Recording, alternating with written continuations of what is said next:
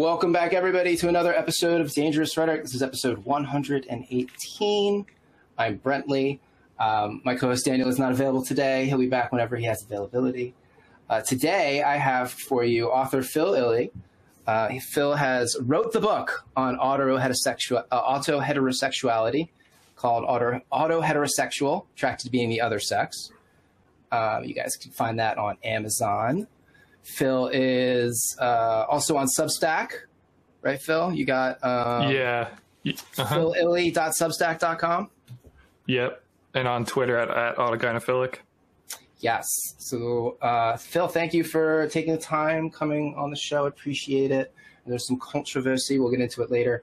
But I wanted to just briefly, if you could just sort of like sum up your backstory. Like, how did you get to become like Phil Illy writing about autosexuality?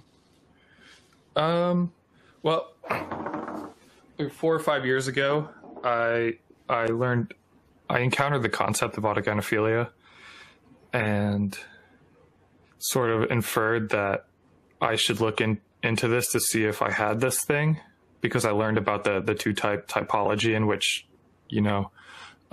there's a type of transsexualism that's caused by homosexuality, and then there's another one caused by autogynephilia.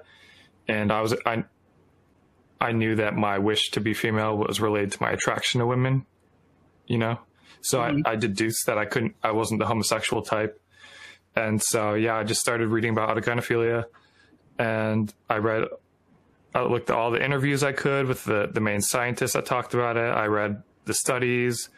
I went all the way back to the start of the sexology literature and read from the beginning to the present.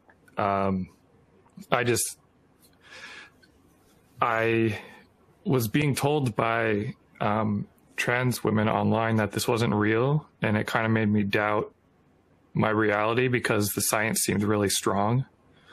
And so that made me dive really deep into reading the literature. And then it got to a point where I learned too much to not turn it into something that could benefit other people. And so I started writing a book so that my kind could learn about their orientation in a way that was, kind of neutral, not judgmental in any way, just so that they could figure out like, hey, what's going on with me?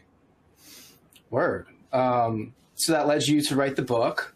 How long did that take you? When did you start writing, and when did you publish it? Well, I just obsessively read papers for like a year before even thinking of doing a book. And then I started the process of writing the book in June of 2020. And I finished the manuscript about a year ago at this point. So it took about, 2.5, 3 years to finish the book. That's it's a good amount of time. Yeah, I think it's a really quick turnaround time considering how long it is and how in depth it is. Yeah, I was looking at it. It's like 700 pages, right? And you go really in depth. Like I was looking through it and saw that there's like, you give a lot of definitions, a lot of terminology, and it would look like you were sort of trying to do this exhaustive description almost of the phenomenon and connect it to the transgender issue and show how basically like a lot of these people who believe themselves to be transgender might actually be more heterophilic. Well, yeah, it's not that people are not actually transgender. It's just that this is the explanation for why they are transgender. Okay. Well, see, that's one of those points where you and I probably disagree, because I don't really think anybody is transgender. I don't think there's, people are born in the wrong body. Really, I mean, what I think sort of is that we're seeing the manifestation of complex trauma. We've had probably 4 D-trans people on the show, including Laura Becker, who, and 2 trans people who stayed trans after, their transition. That was Mr. I'm blanking right now. Buck Angel and who's the other one? Miss Sarah Higdon. Those are the 2 trans people who actually speak positively of their transition and don't regret it. But everybody, all six of the people we've had on have reported trauma in their backstory. So I sort of came to the conclusion that, you know, there's definitely a trauma aspect here with gender confusion. And it seems to also be, you know, occurring in a lot of these kids that crop up online. You know, Chloe Cole's reported, you know, background of trauma. So it's, I don't know about your experience, if you have an experience of trauma or not. If you wanted to elaborate on that, you're more than welcome to, or not. You know, I don't like to prod there because it's obviously very personal. I don't really. I've seen a lot of people propose the trauma hypothesis for gender issues and for autogynephilia, and I'm overall doubtful of the trauma hypothesis because it seems pretty unfalsifiable. You know, when people say trauma, it's like, what specifically are you talking about? You know, and it's usually just like an experience that was too intense for them to incorporate at the time, and it left a mark, basically. No, that's the definition of trauma, really. Right. But it's sort of such a broad, nebulous thing. And I just don't think trauma is like where serious gender issues ultimately arise. Because, like, and the reason I think that is because Blanchard's research that he conducted throughout the 80s, he found that virtually all male to female transsexuals had one of two anomalous sexual orientations. They were either homosexual or they were autogynephilic. And since sexual orientations are sort of like predispositions that are largely inborn, like, sure, our early life maybe can impact like the sort of women or men we're attracted to, but I don't think it'll ultimately impact, at least for males, too much of how their orientation ultimately develops. But, you know, I think it's pre-existing and latent before it's revealed later in life what they're attracted to. And so, yeah, I just think there's, at least for male to female transsexualism, there's pretty solid evidence that it's a byproduct of atypical gender-based sexual orientations. Yeah, so that's also where I've gotten in trouble before. You know, I talk about the causes of homosexuality, and a lot of people don't like to talk about that because as soon as you start talking about the causes of homosexuality, people tend to view it as a defect. You know, it's a deviance from the norm. By definition, it is deviant. You know, we're only, you know, a couple percentage out of the total population. But it's you can see how that kind of like triggers people a little bit. They get a little sensitive when you talk about like the causes of something. But that's one of the things that I thought that trauma also can be associated with male homosexuality. I have a lot of the guys that I've spoken with just over, you know, I'm 41 years old. I've probably had several hundred sexual partners and, you know, thousands of gay friends or gay acquaintances over the years, at least. And usually when the subject comes up, there's a trauma component. You know, they were either abused as a child, or it was more of a neglect kind of situation where the child wasn't really given a lot of attention from 0 to like, you know, 5, 6, 7, 8 from their male parent, or the male parent wasn't in the picture at all. And that's just a pattern that I noticed. It's my subjective experience coming up. And so, of course, naturally, I elaborate that into a more generalized thing. But, you know, as to whether or not that's the actual cause of homosexuality or not, who knows? It's just something I enjoy thinking about and discussing and bouncing around with other people. How do you feel about Blanchard's hypothesis of have you heard about like the fraternal birth order effect? No, that's the thing that says what, like the later you come, the more likely you are to be gay? Right. Basically, the more older brothers you have born to the same mother, the more likely you are to be gay. Yeah, I've heard about that, but I'm sort of evidence of the opposite. I'm the firstborn, and I'm the only homosexual in my family of 4 kids. So I'm the eldest of 4. Right, and that's just one of the causes of homosexuality, though. And I definitely think there's probably multiple causes. And what seems to be the case is that it happens more frequently in population dense areas. So like things where there's more, where you have like a bigger family. They could maybe explain it from an evolutionary biology point of view, because homosexuals in a community are very evolutionarily expensive, right? We don't sort of like contribute to the gene pool directly. Right. Generally speaking. Yeah, it's sort of like, how does that even happen evolutionarily? You would think it wouldn't even happen. Right. So there has to be some reason for it, because it happens, like that's kind of the whole evolutionary sauce. But that's kind of, I think that there's probably some cases like that. I've also seen, I've known twins that were both homosexual. So there's definitely a genetic component. My personal beliefs at this point is that there's a genetic and an environmental component. And sometimes you get both and sometimes you don't.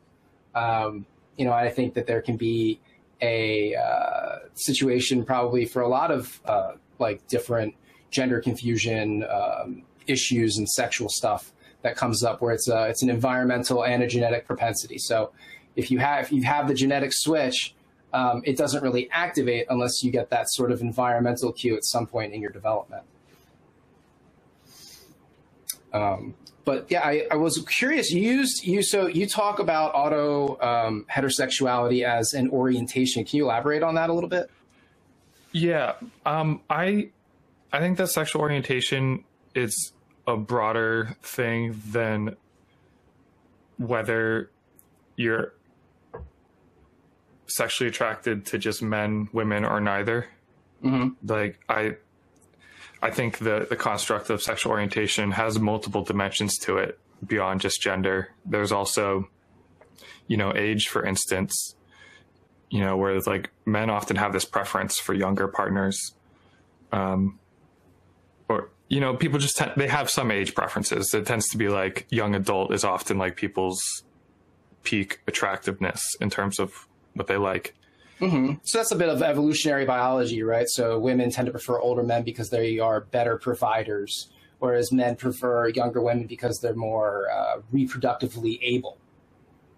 Right. That's like the evo-psych explanation for that. Yeah. But basically, like, regardless of where that preference comes from, age is one of the dimensions of sexual preference. And there's also location, which is the thing that I'm more knowledgeable in, about whether your orientation is directed externally outside of yourself or internally towards yourself. And when it's directed internally, it creates autosexuality and makes you want to become whatever it is that you love. Mm-hmm. So would you think the same? Would you think that it impacts like bodybuilders, for example? Like, I'm curious if you think it's a similar phenomenon between like dudes that like sort of obsessively work out to become like bigger, more like, this sort of masculine, muscular ideal. Is that sort of like a similar phenomenon in like the like same sex direction, or do you think that's something else altogether? I would say if they're homosexual men, that there's a decent chance of that, because, that their sexual object preference would be men, mm-hmm. Muscly men, perhaps.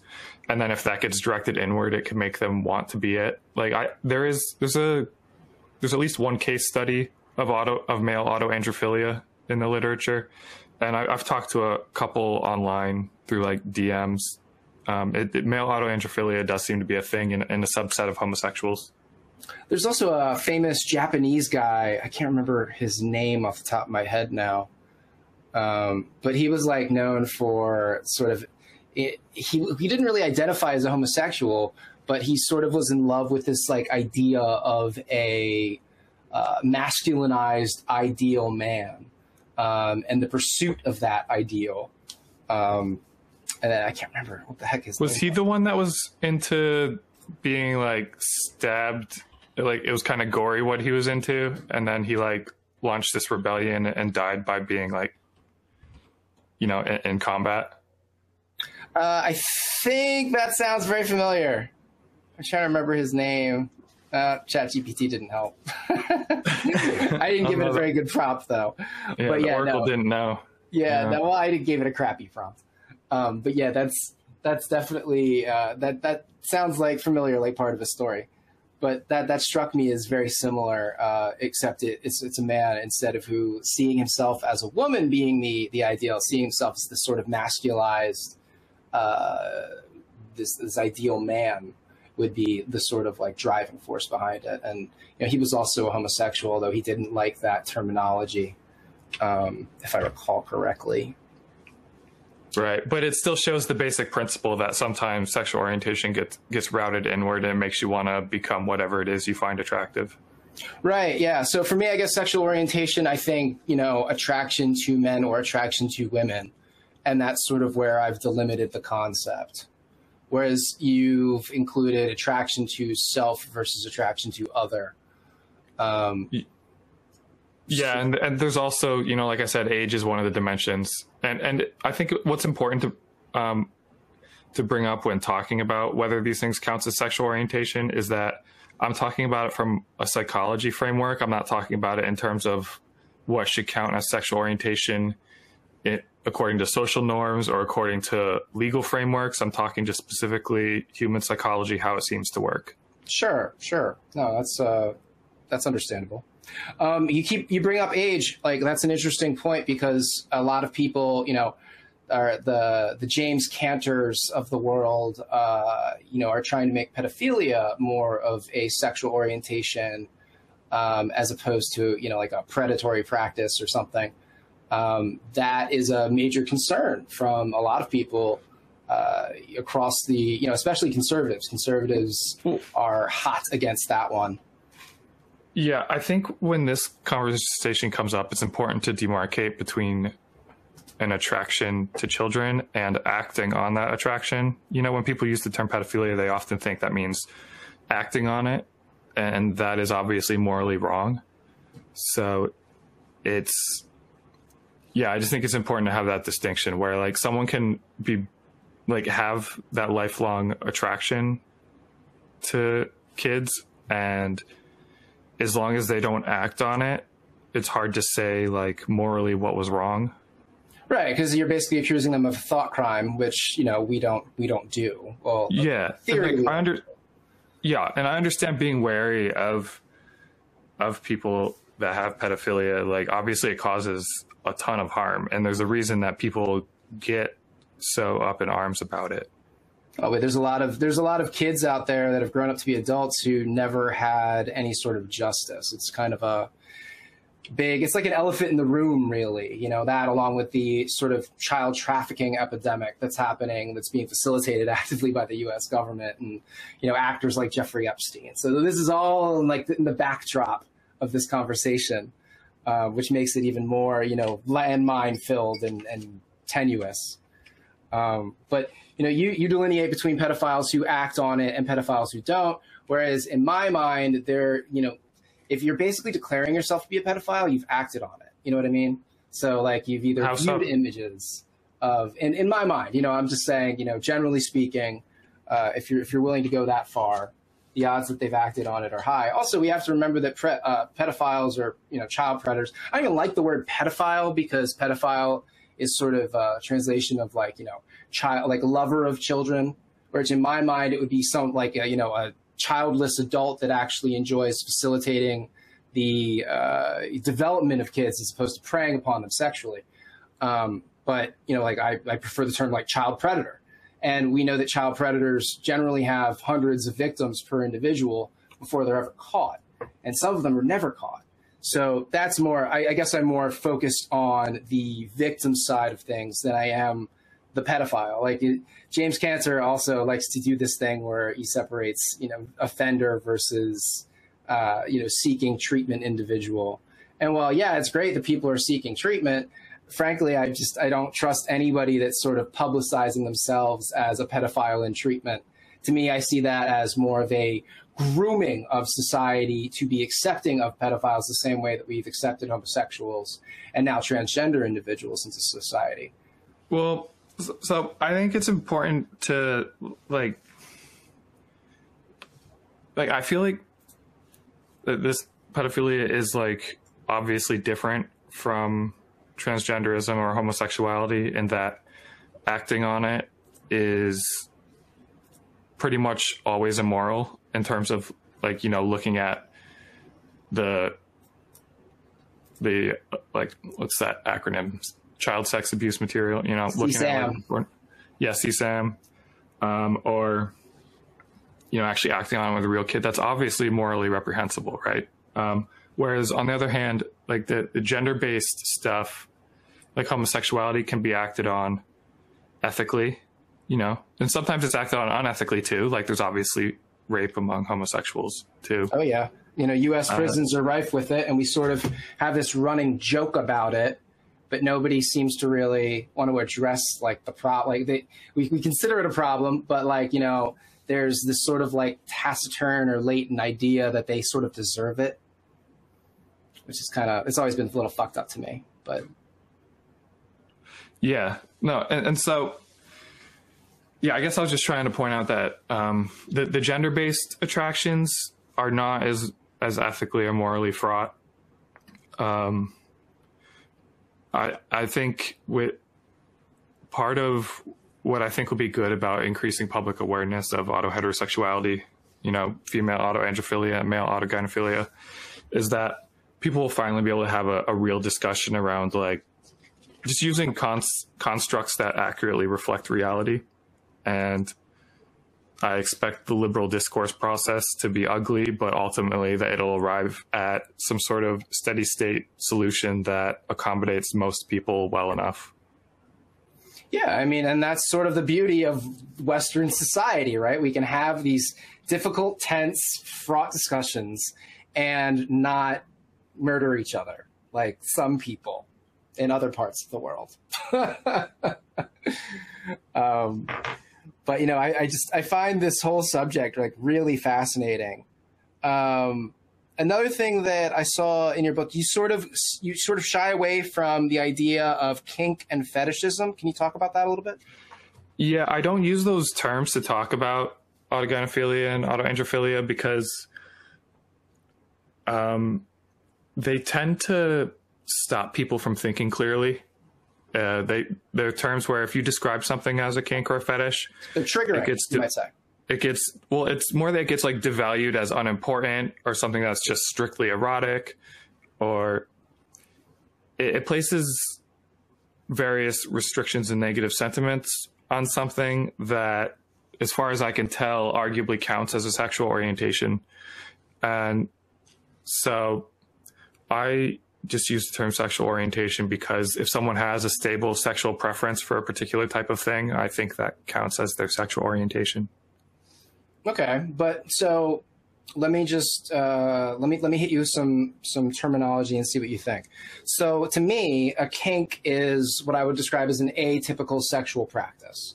So generally, that, you know, it's an activity that we would get into that would eventually culminate in orgasm that, you know, most of the population doesn't get into, right?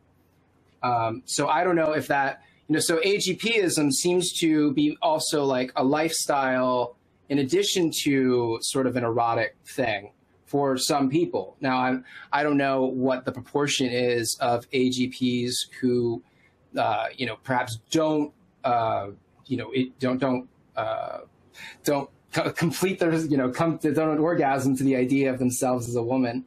Versus people who, you know, like that just dress up as the woman and like to see themselves and maybe get positive gender feelings or gender associated positivity from seeing themselves as a woman, but don't necessarily feel the need to masturbate to themselves in that dress. Maybe you can comment on that a little bit. I think both of those count as autogynephilia. Like it often, autogynephiles, they'll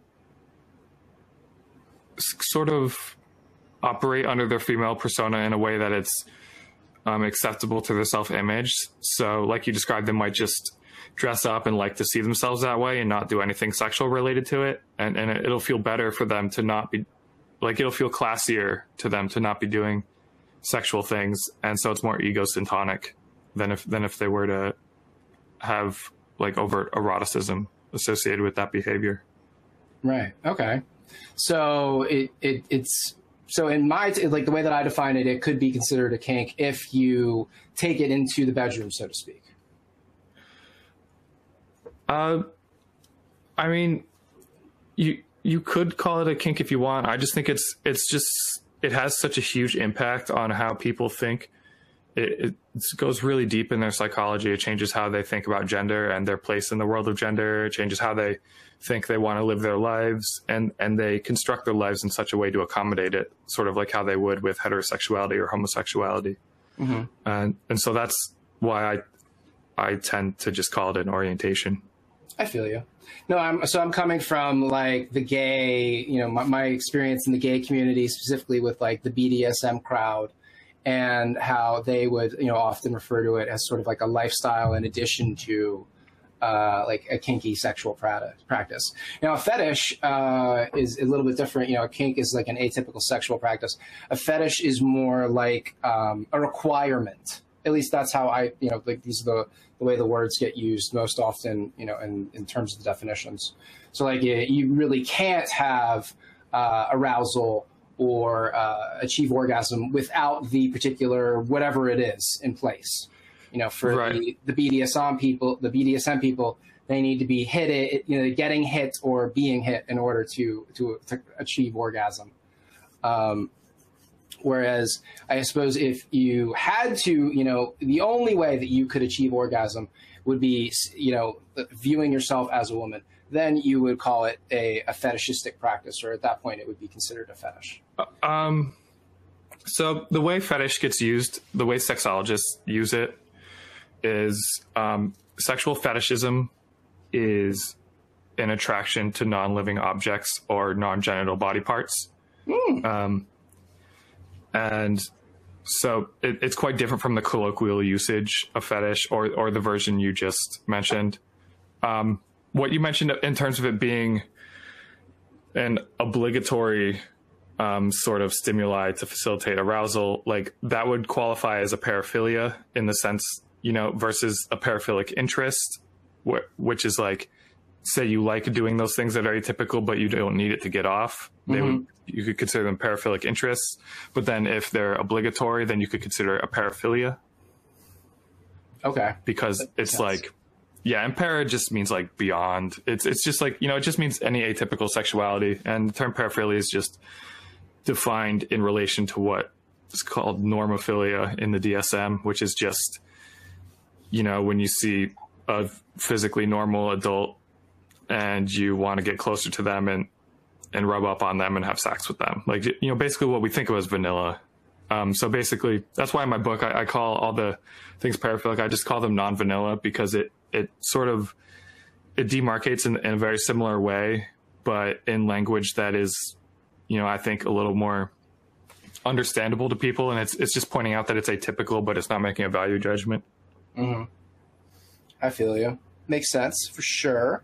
So another thing with auto-heterosexuality is that it's got this like different degrees, right? So you mentioned that sometimes like guys could wear like ladies' underwear under their sort of like standard dress. And that could be like enough. Versus people who have to like, really fully dress down in female garb in order to, really see themselves as a woman. And without that, you guys experience like depression-like symptoms.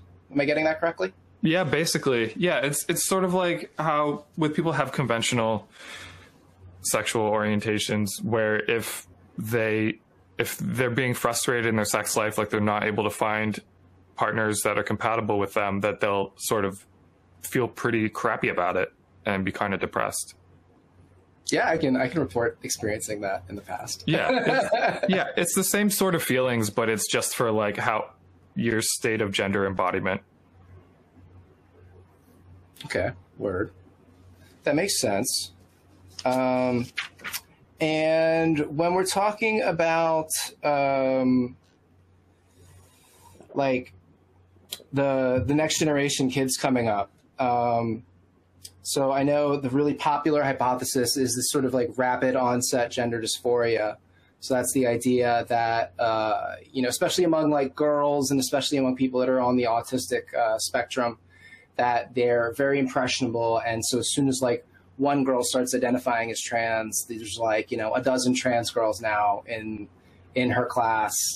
How can you talk about that a little bit? Like, do you think that's, are we seeing, you know, an expression of autoheterosexuality here, or is this just sort of like, you know, the standard sort of kids going through fads, doing things that are, you know, socially popular in order to fit in?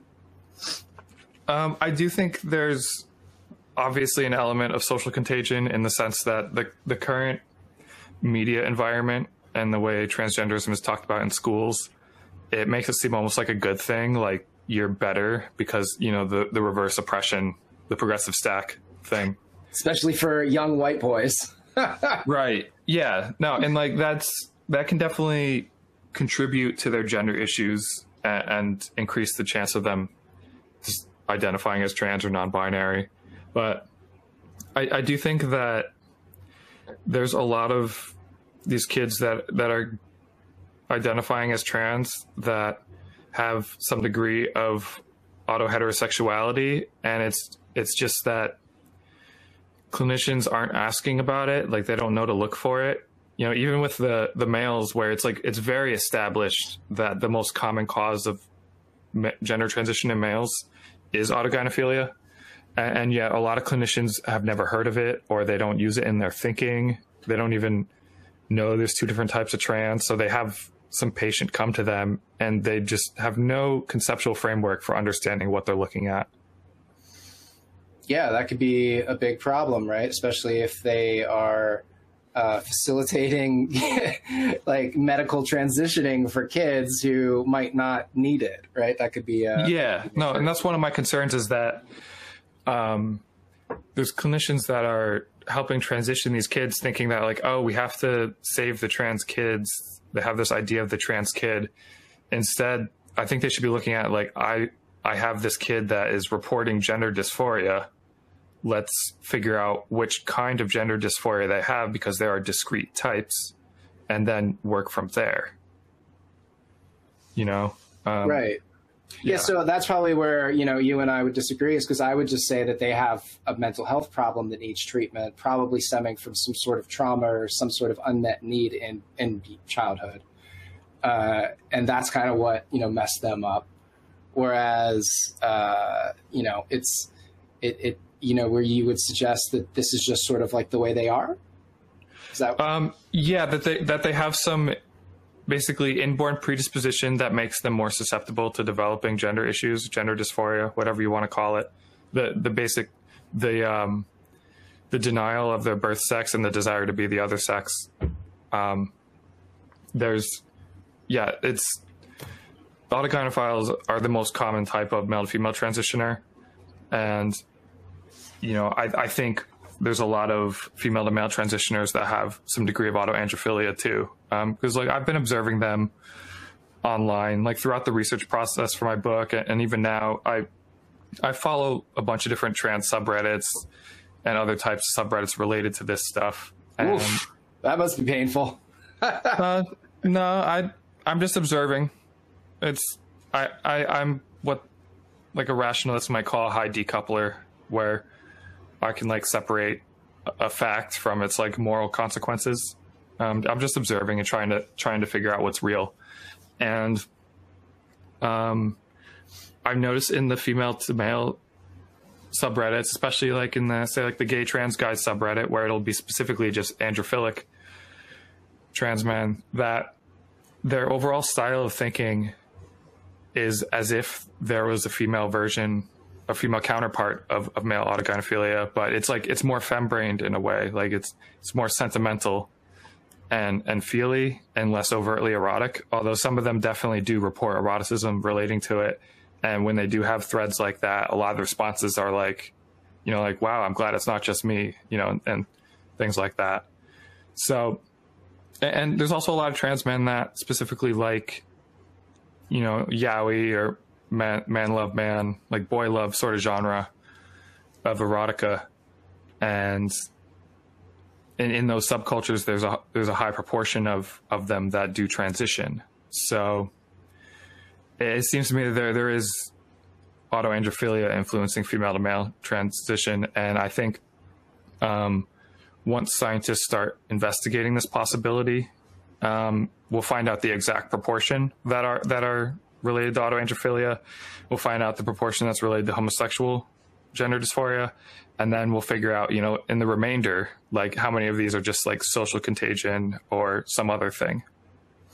Yeah, because that's kind of what the one of the things Dr. Kenneth Zucker found. He was this Canadian gender dysphoria specialist in like the 80s and early 90s.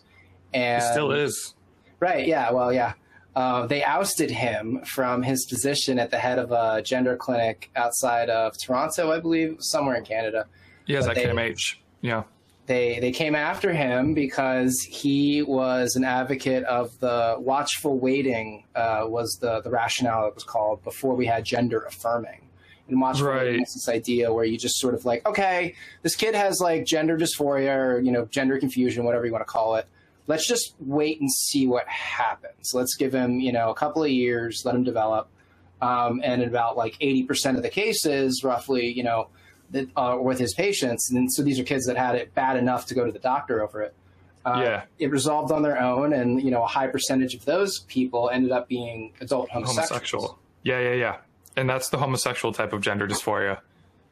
And, you know, like I said, there's the two types. And generally, the homosexual type is the early onset type. It's the classic image of transsexualism, where it's someone that's just very gender nonconforming from a young age. The little kid getting into his mom's heels and stuff. Yeah. And dancing and all that kind of things. And a lot of times they'll have gender issues, but then like you said, they'll grow out of it if they're not encouraged to do that stuff. And it seems to be sort of a temporary phase in the development of homosexuals that for some of them, they can have gender issues. But then a lot of times once they hit puberty and they just get their first like girlfriend or boyfriend, they realize like, oh, I'm just gay. And then they make peace with their gender variant nature that they don't fit in terms of their, you know, gender nonconformity. And something I want to mention about the Zucker thing is that it's activists got mad at him not just because he was doing watchful waiting, but specifically the institution he was working at as part of I'm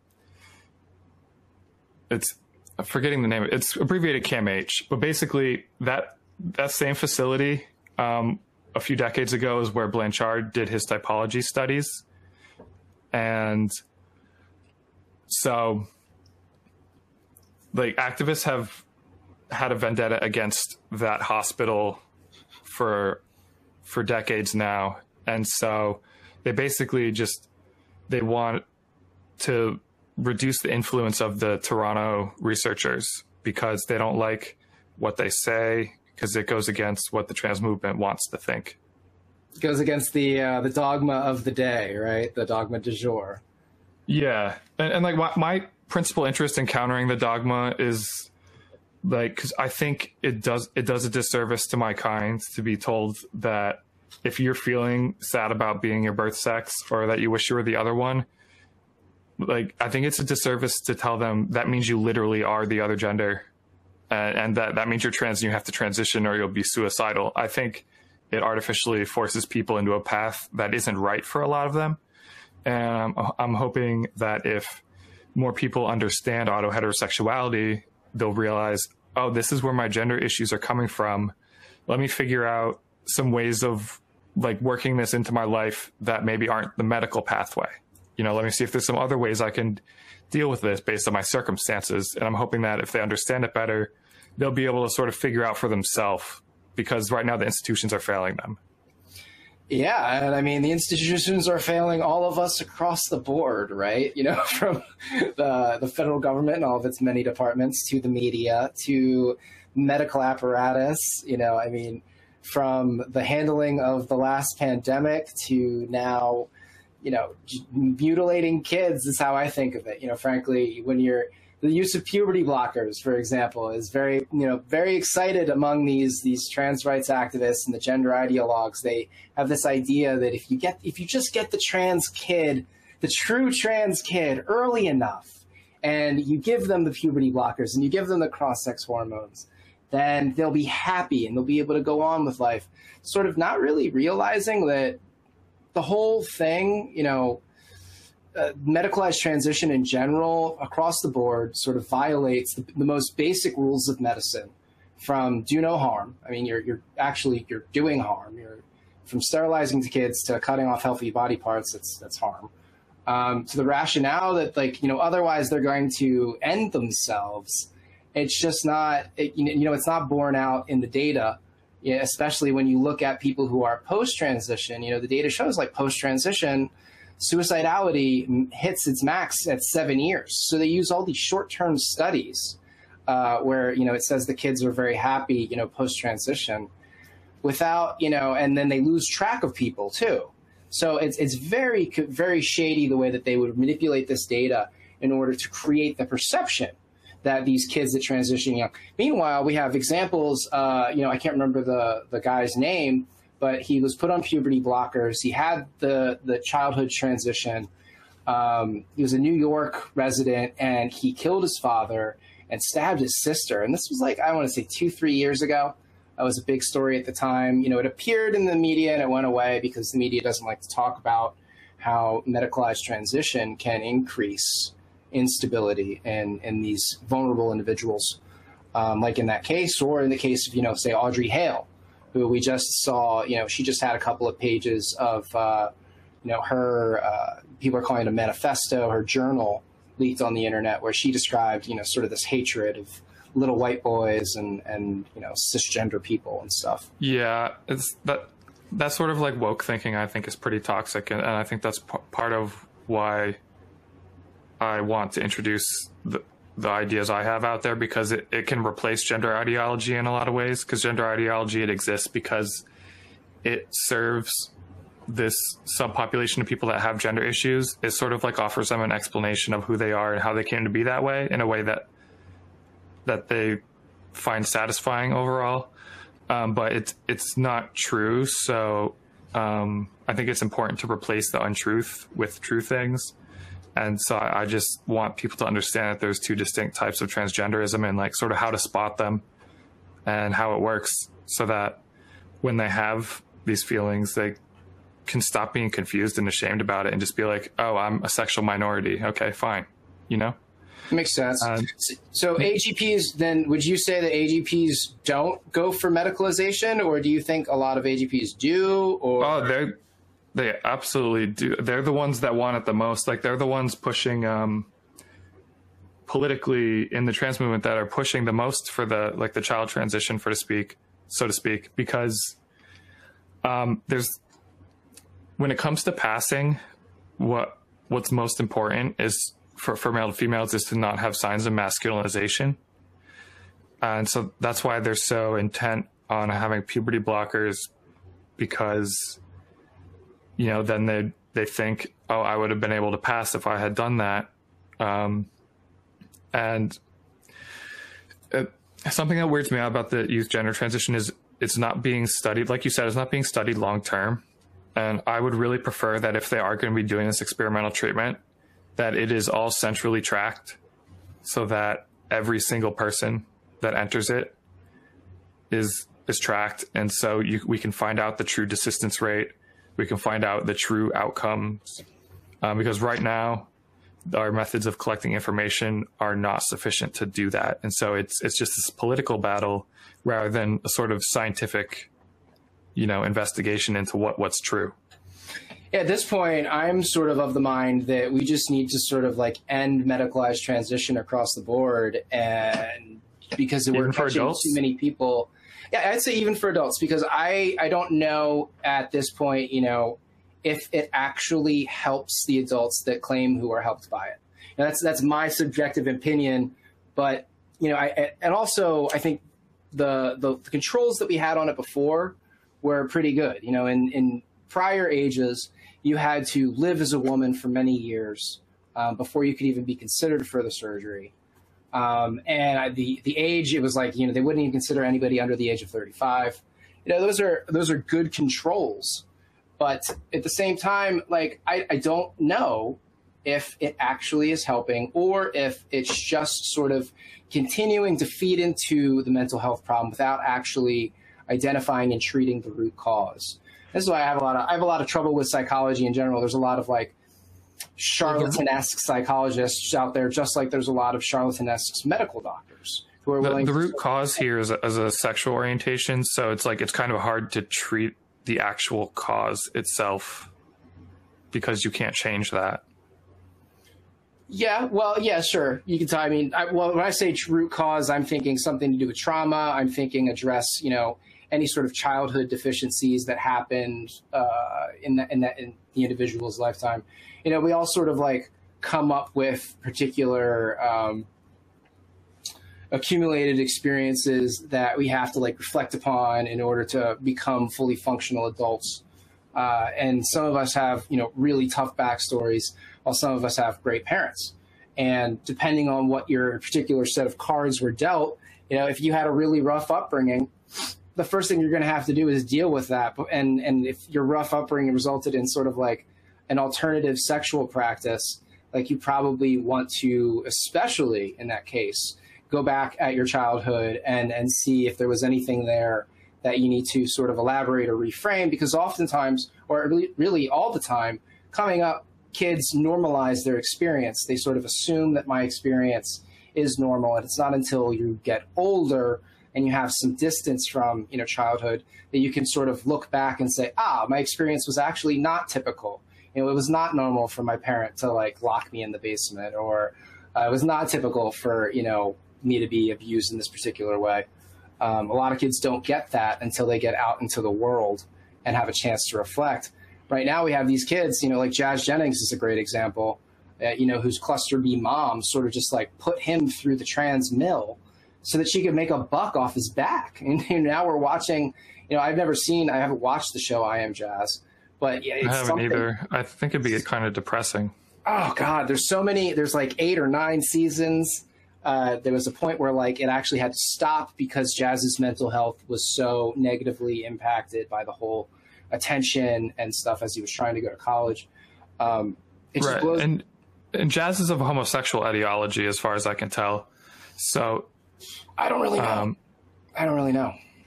I mean, that's sort of at least with the people I talk to online, that's sort of the overall consensus, is that Jazz seems to be not of autogynephilic ideology, but of the homosexual ideology. And I think that I am kind of wary about transitioning the homosexuals, because it seems like as adults, basically the homosexual and the autoheterosexual population are of similar size. And yet when you look at the transgender population, 3/4 or more are not homosexual, which indicates they're a different type. And so as far as I can tell, in aggregate, the trans community, it's the autosexuals that are choosing to transition more often, and the homosexuals don't do it as much. So as far as I can tell, it seems like transition is less of a beneficial treatment for the homosexual ones, just on average, which is because they're choosing to do it less. Yeah. Unless they're, it also depends on context too, right? In an American context or in a Western context, it's one thing.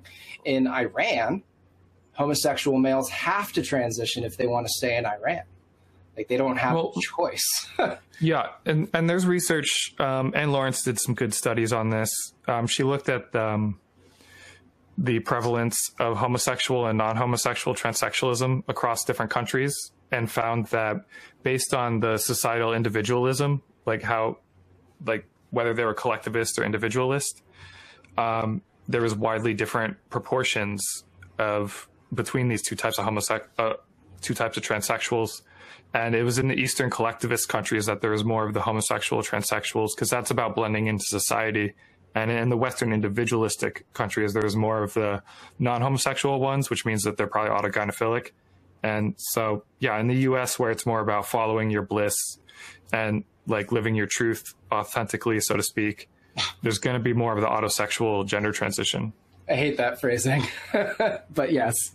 You know what I'm talking about. Yeah, though. I totally understand what you mean. Yeah. It's more individual, sort of self-centered. We're much more, have that ability for you to sort of break out and do what you want. Whereas, yes, freedom. They kill you in other places for that. Right, exactly. Freedom. Woo. I think we've pretty much exhausted the topic of autoheterosexuality, unless there was any other points you wanted to make before we moved on to talking about the controversy with GenSpec. Let's see. I wanted to ask you, do you have any impressions on like the cluster B disorders and its association with transgender or AGPism? I think sexual minorities in general have higher rates of mental health disorders. This goes for people that same-sex attracted. It goes for the autosexuals as well, as far as I can tell. So I think it's just that, like, if one thing goes off track in your development, it's more likely that other things will as well. And so that's just why, there's higher rates of mental disorders among sexual minorities and higher rates of suicidality among them. I tend to lean more essentialist rather than social constructionist. And so I think that I don't put too much stock in the minority stress theory stuff. I think it's mostly just due to developmental, genetic, sort of inborn factors that sexual minorities are having greater mental health issues, and it's not because of oppression per se. Mm-hmm. Word. Yeah, I don't buy that at all. I mean, yes, I can understand how oppression would, lead to that, but United States, especially, Australia, UK, are some of the most liberal, progressive democracies in the world. Countries where you would just have the ability to go out in public, men dressed as women, without being attacked is an advance, in my opinion, from from where we were, or where countries are like, was it Uganda? This is very anti-homosexual, or the Muslim countries are very anti-homosexual. Now, my buddy Basil, he would come in and he would say that actually, they're the ones that are advanced and we're the ones that are backward because of the deleterious impacts of homosexual behavior on the wider, and here you can see his collectivist sort of background coming in, the wider sort of social, the society, and how it's, causes now leading to children sort of being caught up into it, which is like the major sort of concern that everybody's really having. And it's a reasonable concern. But I think, though, that generally the population that is same-sex attracted or auto-heterosexual, like these sort of sexual minorities, they'll comprise less than 10% of the population. And totally. And so I think it's good that people are allowed to be gay without being treated poorly these days, and that people can wear whatever gender of clothing they want. But I do have some issues with how it's being taught in school, like about the queer theory, how they're trying to deconstruct normativity itself, because that's not going to work if you're trying to just dissolve a society. That's communism, right? That's what they're doing there. It's not right. It's not even about the queer theory per se. With communists too, it's always never about what they're actually saying it's about. It's always about disrupting the sort of It's about the revolution. Yeah, it's about revolution. It's like, how can we use whatever this is in order to piss people off enough that they're willing to engage in violence? And so that's why they focus on these very sort of triggering aspects, or at least that's how I see it. And then eventually you do get people that will, kind of go, and they pop off violently because they believe a lot of the lies that are promulgated by these extremists in the gender sort of neo-Marxist movement. I have issues with wokeness too. I didn't talk about it too much in my book because I was just trying to describe real stuff, and that woke isn't real. But did you mention predators at all in your book, like predatory personality disorders, the psychopaths? No. Oh, word. Okay. I'm just trying to explain basically what auto-heterosexuality, like male autogynephilia, female autoandrophilia, and I also have chapters that explain the other types of autosexuality, just to really drive home the point that these orientations are real. If there's people, like the example I use in the book is if there's people that identify as dragons that also say that they're dragons in their sexual fantasies and that they're sexually attracted to dragons, like maybe, just maybe, this also happens with heterosexuality too, you know? Sure. Yeah. It's sort of like what people, the atheists might call an outsider test, where you sort of show an example outside of the people's, like, the category that get defensive about. How, like, if you're trying to, like, explain to a Christian how God isn't real, you would sort of ask them about, like, whether they think Hindu stuff is real, you know, and then be like, well, you know, do you see how, like, maybe the Hindu reasoning isn't that good for stuff, like maybe yours also isn't as well. So yeah, it's definitely a real phenomenon, right? We have it. It definitely happens. I know there's probably a lot of spurned women who are pissed off that their husbands turned out to be AGP. Right, and that's part of why I'm doing what I'm doing, because that's just another thing, another bad externality of the gender ideology, is that, like, there's something that's wrong about autogynephilia and autoandrophilia being covered up. Is there's people that are getting into committed long-term relationships, and let's say, use the example of autogynephilia. There's these wives whose husbands, like, come out as trans after they've already married or even had kids, and they withheld that from their wives the whole time. And this is wrong to the women. They have a very limited fertility window. It's like lying by omission. It's really wrong. And I think that it's a bit of a bait and switch.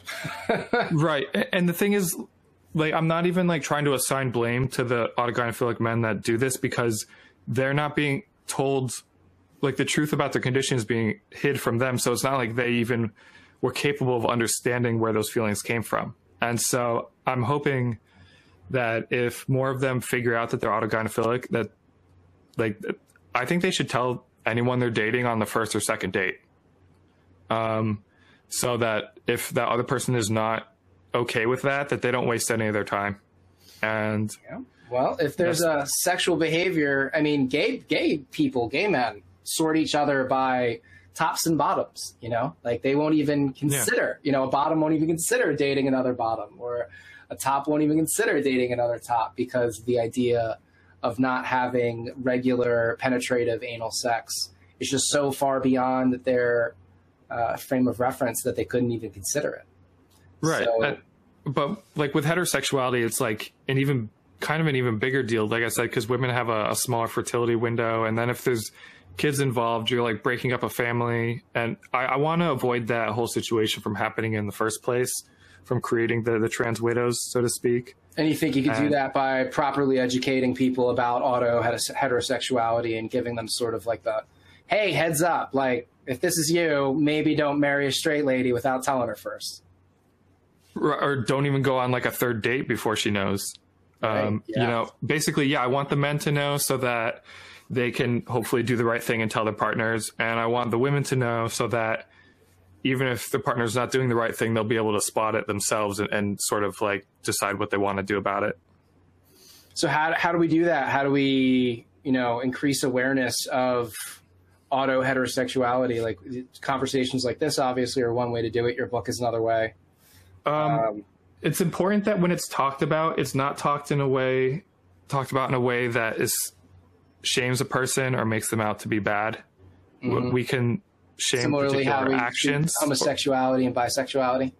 Right. Exactly. Like, it's sort of analogous to those in that it's not innately morally wrong to act on it. However, there are certain proper ways of acting on it and improper ways of acting on it. And once people understand the situation better, we'll figure out sort of the boundaries of proper etiquette.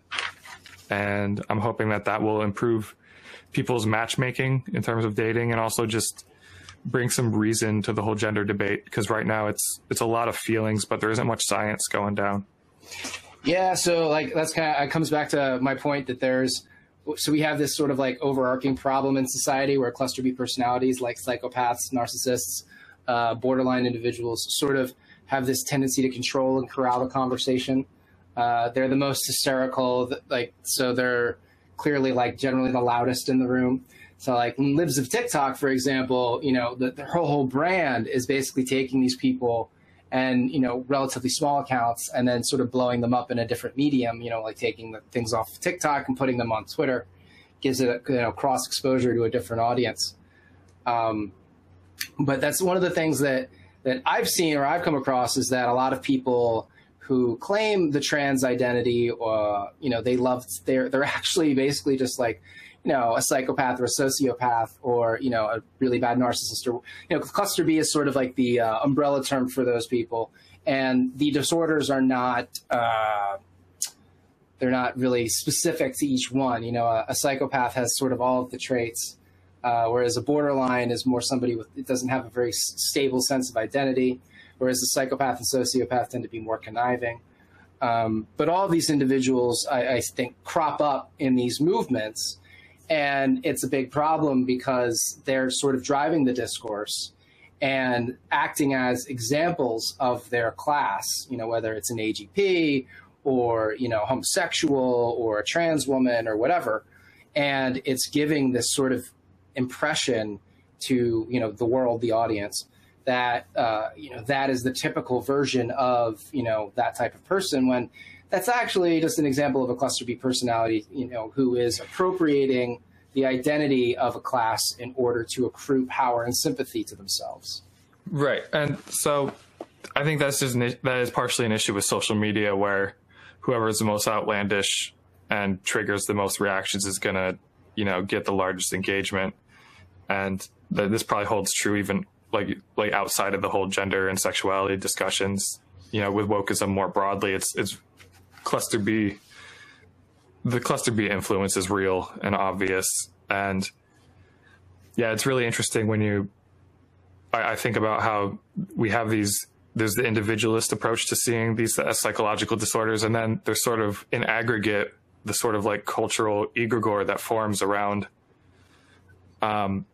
these disorders, where you'll have, say like all the trans people grouping together as a culture, like making a trans culture. You'll have all the cluster Bs creating this new, like creating different norms of behavior that are, pretty outlandish and histrionic, and basically creating a societal version of their individual disorder. Yeah. I mean, RuPaul, I blame for ruining homosexual culture by exposing it to the straight people. It was so much better when we kept drag in our little dark clubs. It was ours. It was, you had to go to a, nightclub in order to see it. And it was an experience. It was like, you'd be there in person. And then RuPaul sort of just took drag, commercialized it, made it sort of family friendly, and then flopped it onto TV. And basically it was a money printer for decades, and still is. The show is incredibly popular. And that just sort of irritates me. So any opportunity I have to sort of trash talk RuPaul, I will take it. Yeah, I could tell you got beef. Yeah, I'm just like, why did you have to go and take all of our fun things and give them to the straight people? Bad. Very, very bad. So what happened at GenSpec? You want to get into that? Yeah. Maybe we should start. Let's back up a little bit. What is GenSpec? Yeah, GenSpec is an organization that's, broadly speaking, trying to battle gender ideology and destroy WPATH, and it wants to make the non-medical approach to treating gender distress the norm. And so, yeah, it kind of has two sort of things. It has this, it cares about the people with gender distress, or it talks about caring about them and wants to reduce that. And then it also deals with the gender issue on the societal level of wanting to, like I said, battle against gender ideology. Right. WPATH is the World Professional Association for Transgender Health. So this is an organization that puts together the standards of care, that sort of would say, giving puberty blockers to kids at this age or cross-sex hormones at that age. That's sort of WPATH's shtick, really. And so GenSpec is an alternative to that. They want to be a place, a resource for families and parents who are suffering gender confusion, perhaps, but they want to focus on the non-medicalized intervention. Is that approximately? Yeah, that's basically it. Like they just, you know, and politically they come from, I think it's fair to say they come from a gender critical perspective, from a sort of gender critical feminist perspective overall. Mm-hmm. Okay. And so what was the controversy? There was a conference. I know Laura went. I was not paying attention to this at all at the time it happened. Well, there's no controversy at the conference itself.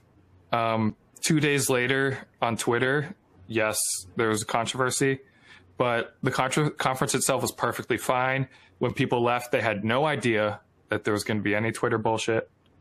Like, so there's a big separation here between what the conference was physically actually like in reality and the sort of like hyper real online like facsimile of it.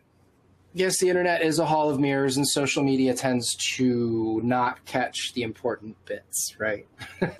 Right. And so basically the conference, it was fun because it was, you know, I got to meet a bunch of the people, the big names in the whole gender scene. Did you give a talk? You talk about HPs? Okay. No. You just went to the conference as a attendee? Yeah. Okay. Yep. I just attended.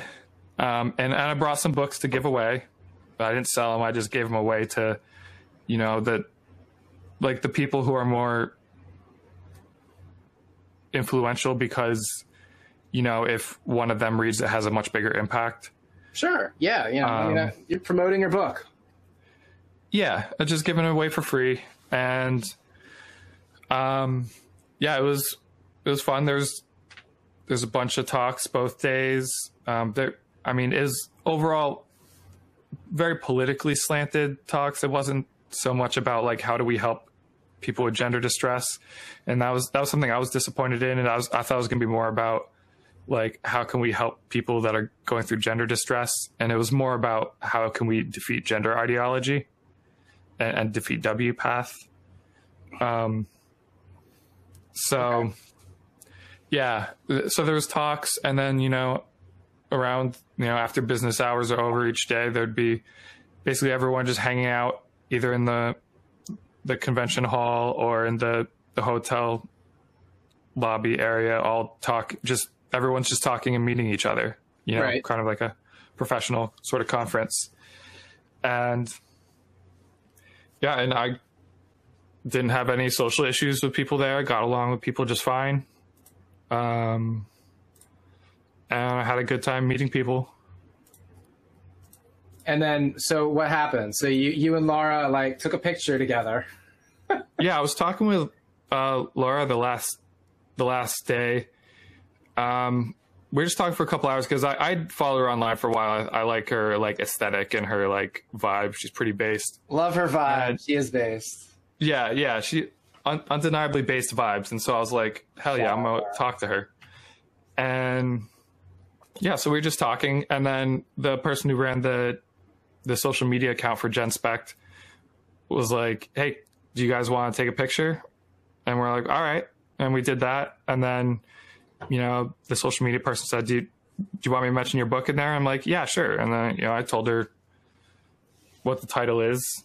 She got it slightly wrong, but still, you know, the title was in there. It was basically like, hey, look, these people are here and Phil has a book. That was the extent of the promotion, so to speak. Mm-hmm. And then that was posted immediately. And it wasn't until a couple days later, I think Kelly J. Keene, you know, Posey Parker, I think she retweeted it and like in a really aggro way with a quote tweet. And it triggered, it sort of cascaded from there. And a bunch of gender critical feminists and rad femmes got really mad that there was a literal autogynephile there wearing a dress. Yeah, that they did. And the weird thing about this is that like, I'm pretty well versed in their ideology. I get how it works. And they've said for years that it's okay for people to be gender nonconforming as long as they don't infringe on women's spaces or like ask to be called anything. Like they were pretty clear that that was okay to be gender nonconforming. But then apparently that was not the case as long as you have the thought crime of like admitting that you're autogynephilic. Whereas if you lie about it, apparently it's fine. Oh, I see. They wouldn't have been complaining if you were like, wearing ladies' underwear underneath the thing, but because it was external, I think that was the problem, or because you were presenting as a woman. It's like, I don't even consider it presenting as a woman. I do wear women's clothes, yeah. But I'm pretty realistic about what I look like in terms of my height and facial features. And I know I don't look anything like a woman. So, I mean, I just think of it as, I just wear women's clothes. I'm not even like trying to ask anyone to call me different names or anything. I'm literally just wearing different clothes, which I don't think imposes on anyone else. But the feminists were acting as if I was like coercing them to be involved with it just by the fact that they might see me. Yeah, I think the language I heard somebody use was that, how did they put it? That you were sort of like mandatorily forcing them to participate in your sexual behavior. That was the accusation. And then it got into conversations about whether or not you were aroused by wearing women's clothes. There was a lot of speculations about or how aroused in the moment. Yeah, I don't know how much of that discourse you saw, but it was pretty unhinged at times. People like acting as if I was just like had like a perma boner or something.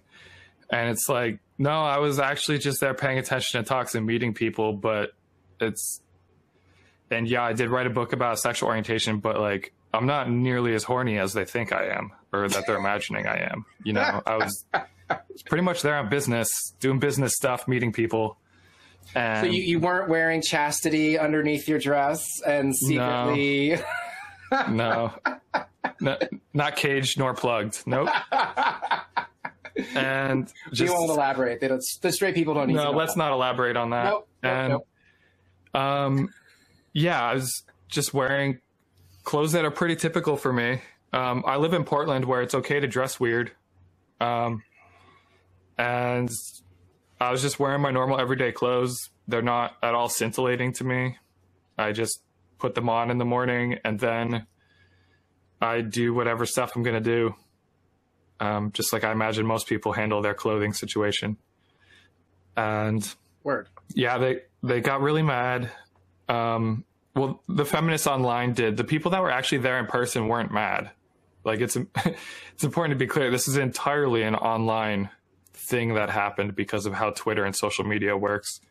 In person, there was it was fine. Even a debate that happened between I think it was Kelly J. Keene and Stella O'Malley. I want to say, I think what her name was. Yeah, they had a conversation.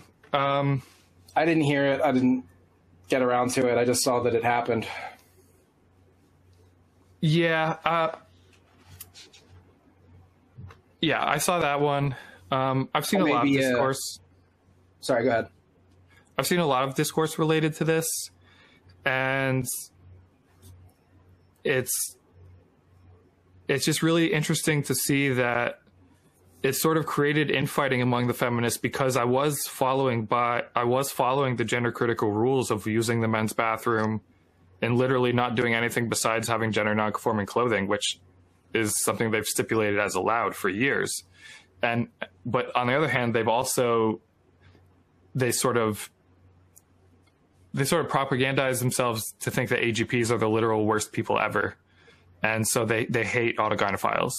And so there's this conflict between their ideology and sort of their disgust and hatred response to the fact that there's an autogynephile there. Yeah.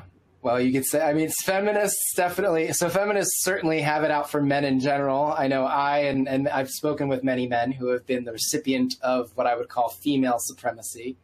Yeah. And, or gynocracy is another word that I've heard thrown around, which I think is hilarious.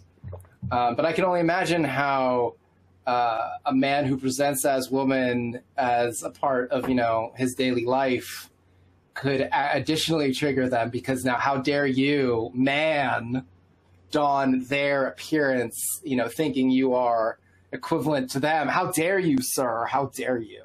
Well, I mean, and the thing that's ridiculous about it to me is, like, I wish I could convincingly don a woman-like appearance. Like, they're getting mad about something that, like, I would like to be real, but it's not real. So I think the complicating factor here is we have a lot of women who have been, emotionally harmed by, men who came up and ended up gender bending. And, they felt that betrayal, that sting, which sucks, yes, terrible. Like, those dudes were shitty for going through that process and putting those women through that. But, that's how sort of those men had to deal with, or, I guess they didn't have to deal with that way, but that's sort of the impact, really, we could say, of the societal negativity towards, may playing with their gender expression or presenting as women. They have it in the closet, so to speak. There's something about this that's confusing to me, is where, like, they're getting mad at me, whereas the work I'm doing would help reduce that situation of the trans widow situation. Like, that thing that they're getting mad about, the thing I'm doing will help reduce that happening in the future. And so there's sort of there's some end goals that are convergent between me and them. Like, obviously, I don't agree with feminists on all of their beliefs, but, like, there are some end goals in common, and I fail to see how what I was doing is anyway threatening to their political project. You'd think they would be glad to have me there. Well, I think at the end of the day, it's a very emotional issue for a lot of them. And women are also more collectivist than men. So when one of them is harmed, sort of all of them are harmed. And there's a little bit more of that tribal sentiment, especially in an extra insular, movement or community like the gender critical space, where you're going to have a lot of people who have already sort of dealt with betrayal and rejection from the wider umbrella. They're going to feel a little bit more protective of that space. So I could see where they get a little vicious if they perceive a threat. A lot of the rhetoric I heard too in one of the spaces was they were concerned about, you and your book being around quote unquote vulnerable individuals. So I guess these are families and, adults who are suffering from, like, gender confusion.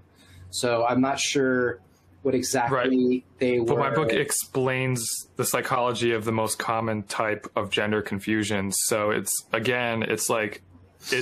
kind of incredibly appropriate that I'm there, and it would be an omission to not have someone like me there that knows about the psychology of the most common type of gender issues. Yeah, I can see that. I mean, I think it's a perfectly reasonable argument.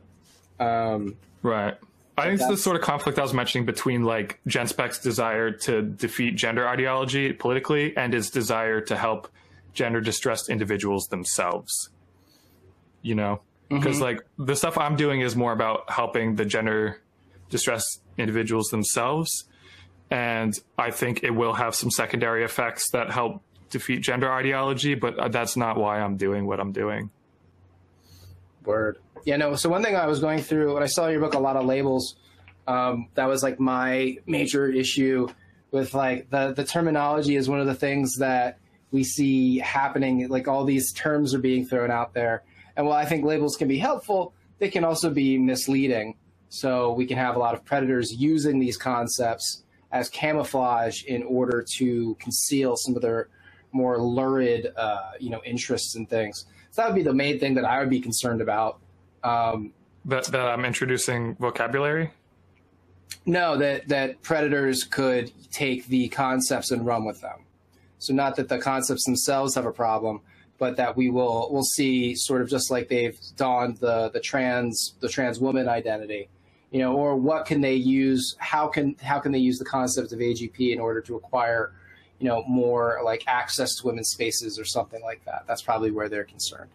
Right, but I don't think that's a realistic concern, because compared to the ideology that says that anyone that feels like they're a woman and says they're one literally is one, I think the autogynephilic explanation is not as compelling, in terms of inclusion. So I just think that people knowing more, like having more accurate beliefs, using constructs that are actually real and map onto reality, will sort of bring some sanity to the situation. We could definitely use some more sanity in this situation. So I guess we'll have to wait and see what happens with, Gen Spec, and whether or not they can displace or replace WPATH as sort of the main organization or body that sort of guides these individuals.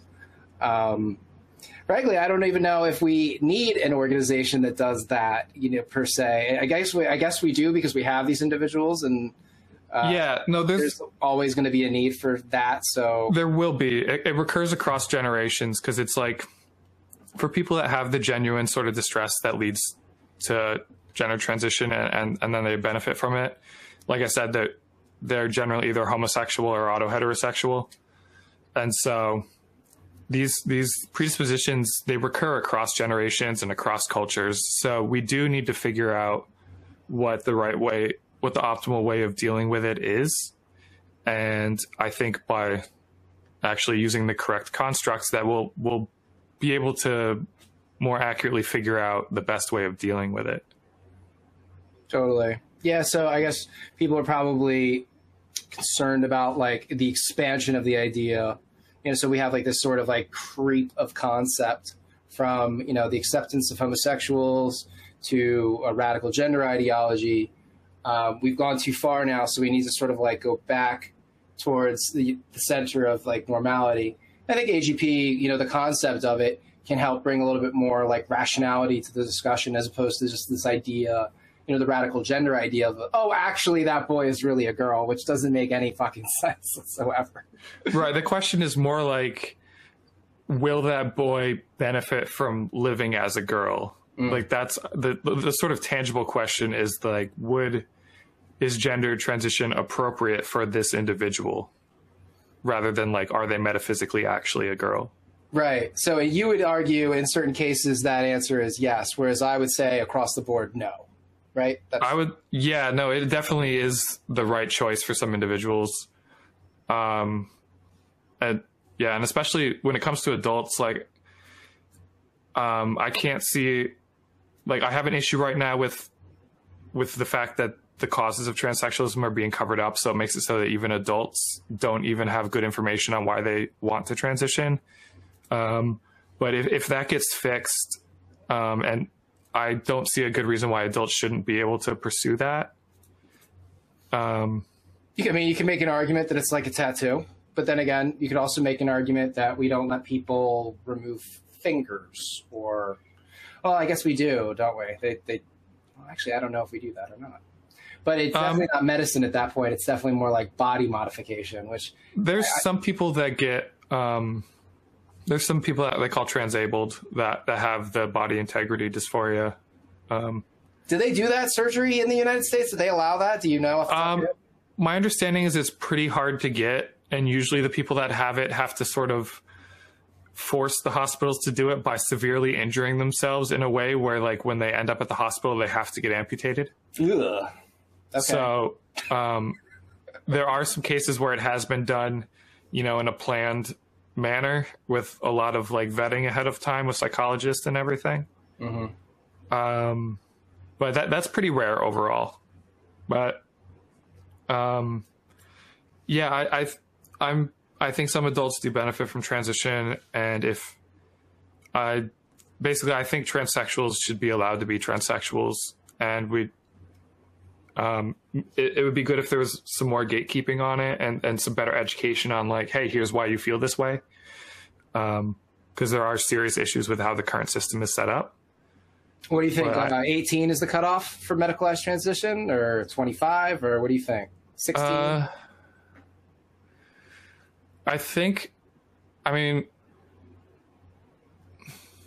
With adults, it's different between the sexes, where like the females, it's not as crucial that they get hormones earlier because it's easier. Females can always masculinize later, right? Right. It's sort of like about masculinization is such a one-way trip.